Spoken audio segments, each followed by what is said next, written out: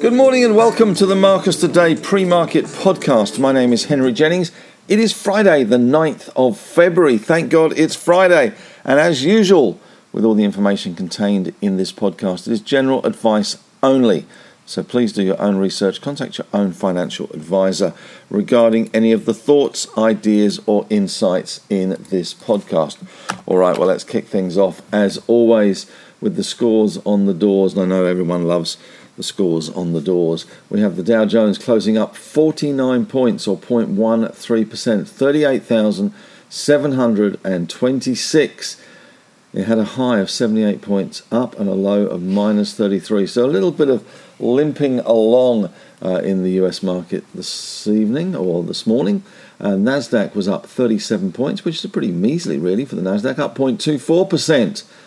15,794, and the S&P 500 so close, missed it by that much, as Maxwell Smart would say, up 0.06%, underperforming, up only 3 points, 4,998. It did breach 5,000 for its first time in history.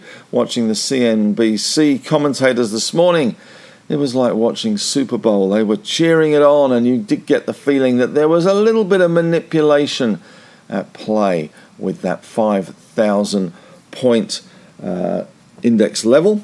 And I could explain that to you in terms of options and derivatives and how things do get tending to pull towards round numbers, especially with a lot of one-day options out there traded in the US. Option trading in the US is a pretty big influence and a pretty big factor in how the US markets and stocks move. But certainly that was a big thing last night. Lots of cheering, champagne corks were popping, but it did not close above 5,000. The Russell 2000, though, 1980, up 29 points, 1.5%. Russell 2000 playing a little bit of catch-up there, a bit of sector rotation perhaps in the US. VIX Volatility Index was down 0.3%, 12.8. SPY Futures not doing an awful lot, to be honest, down around 4 points. That was at 7.15. They do close at 8.30, but that is something to bear in mind. We did have some big moves last night in US markets, big moves. ARM Holdings, I don't know how this works, to be honest, 49% higher. Disney, 11.5% higher. PayPal was down 11.6%. And we did get some numbers out after hours as well from the US. We had some Affirm numbers. Now, Affirm is in the same space as Zip. And we did see Affirm fall. Well, they were down around 15% on the back of those numbers that they released. But that didn't last long. It started to rally, and I did see the CEO being interviewed on CNBC, and he was pretty happy with how things are going. Last I looked, they were down around 5%, but they have been up around 20% in the last week. So that was certainly something. There's a bit of a run going on there. In terms of fourth quarter earnings, are continuing to point to signs of strength. 319 companies out of the S&P 500, so that's 64%, have reported results, with 81% have topped analyst estimates. Now, analyst estimates weren't for a particularly good quarter, but it does seem as if the US corporate scene is shooting the lights out at the moment. Earnings are expected to rise 9% from a year ago. 63% have surpassed revenue expectations there.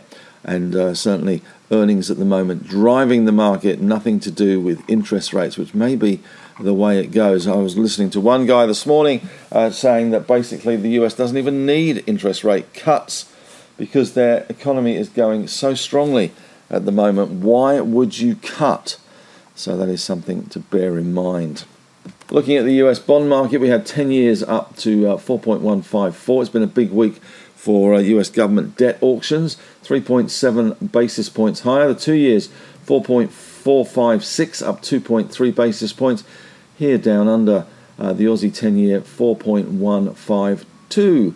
So the Aussie and the US 10-year back in sync. We're up 1.9 basis points. Bitcoin had a big night last night. We're still seeing steady inflows, according to the press, on Bitcoin and ETFs in that sector, up 2.8%, back above 45,000. The Aussie dollar back below 65 cents, 64.92. The US dollar index up a James Bond, or 0.07, 007 there. So not a lot of change there. US stocks last night, Nvidia down 0.7, AMD down 0.9, Netflix down 0.1, Meta, the artist formerly known as Facebook, up 0.1, Tesla up 1.1. That certainly helps in terms of lithium stocks. Microsoft unchanged, Apple down 0.6. US banks eased slightly, Bank of America down 0.2, Goldman's and Morgan's down 0.4. We saw CBA overseas up 0.4. UBS in Europe was up 1%, and Barclays down 0.9. Deutsche pretty much unchanged. ResMed having a little bit of a down spiral, down 1.5% last night. In terms of commodities, let's run through them. Oil, better. Big bounce on the oil price, up 3.1%. This was after Israel rejected a ceasefire proposal by Hamas, up to $81.80, $2.45 up for Brent crude.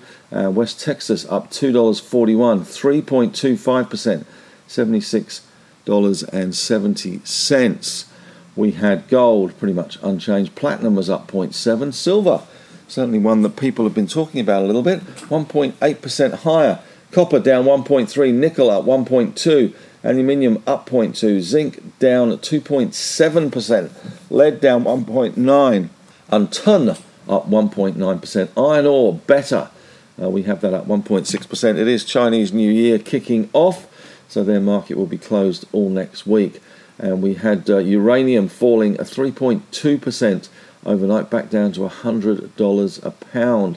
No change in lithium. Looking at the resource stocks overseas, we had BHP down 0.8, Rio down 0.6 in ADRs. That's American Depository Receipts. In the gold sector, Newmont down 0.9, Barrick down 0.9, Albemarle down 0.6. We saw Glencore down 1.4, Freeport down 2.8, Arcadium Lithium 3.6% higher.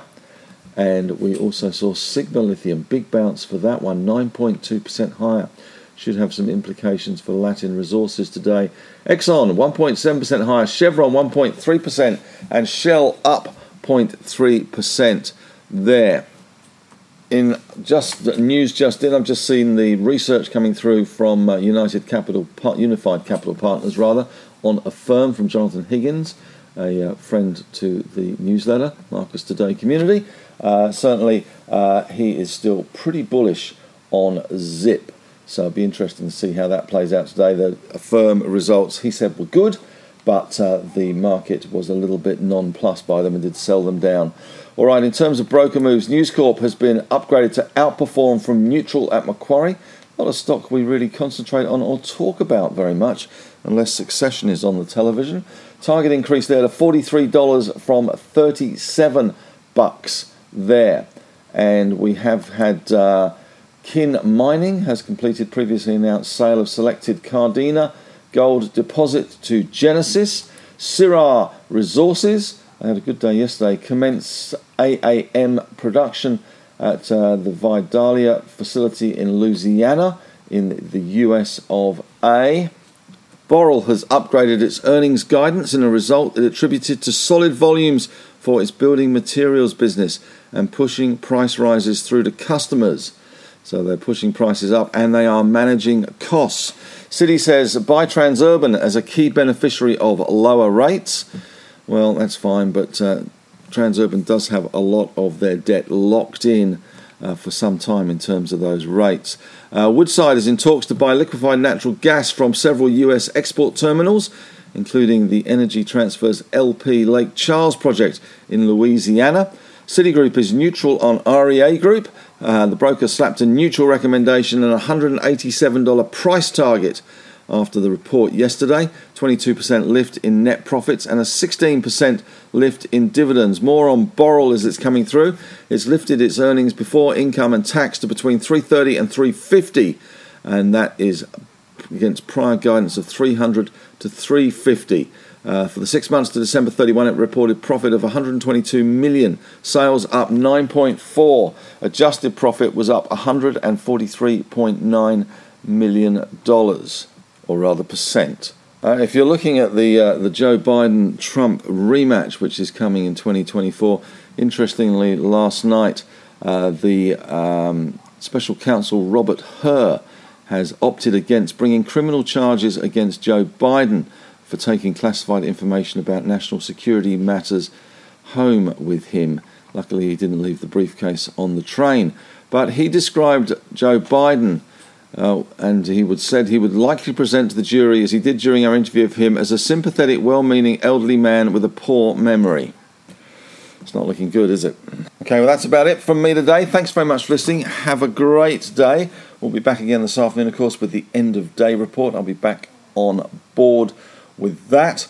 Got a little waylaid yesterday with a Chinese New Year lunch, listening to some uranium stories out there. So certainly very much front and foremost of investors' minds at the moment. Once again, thanks very much for listening. Have a great day. And as always, may the trading gods be with you.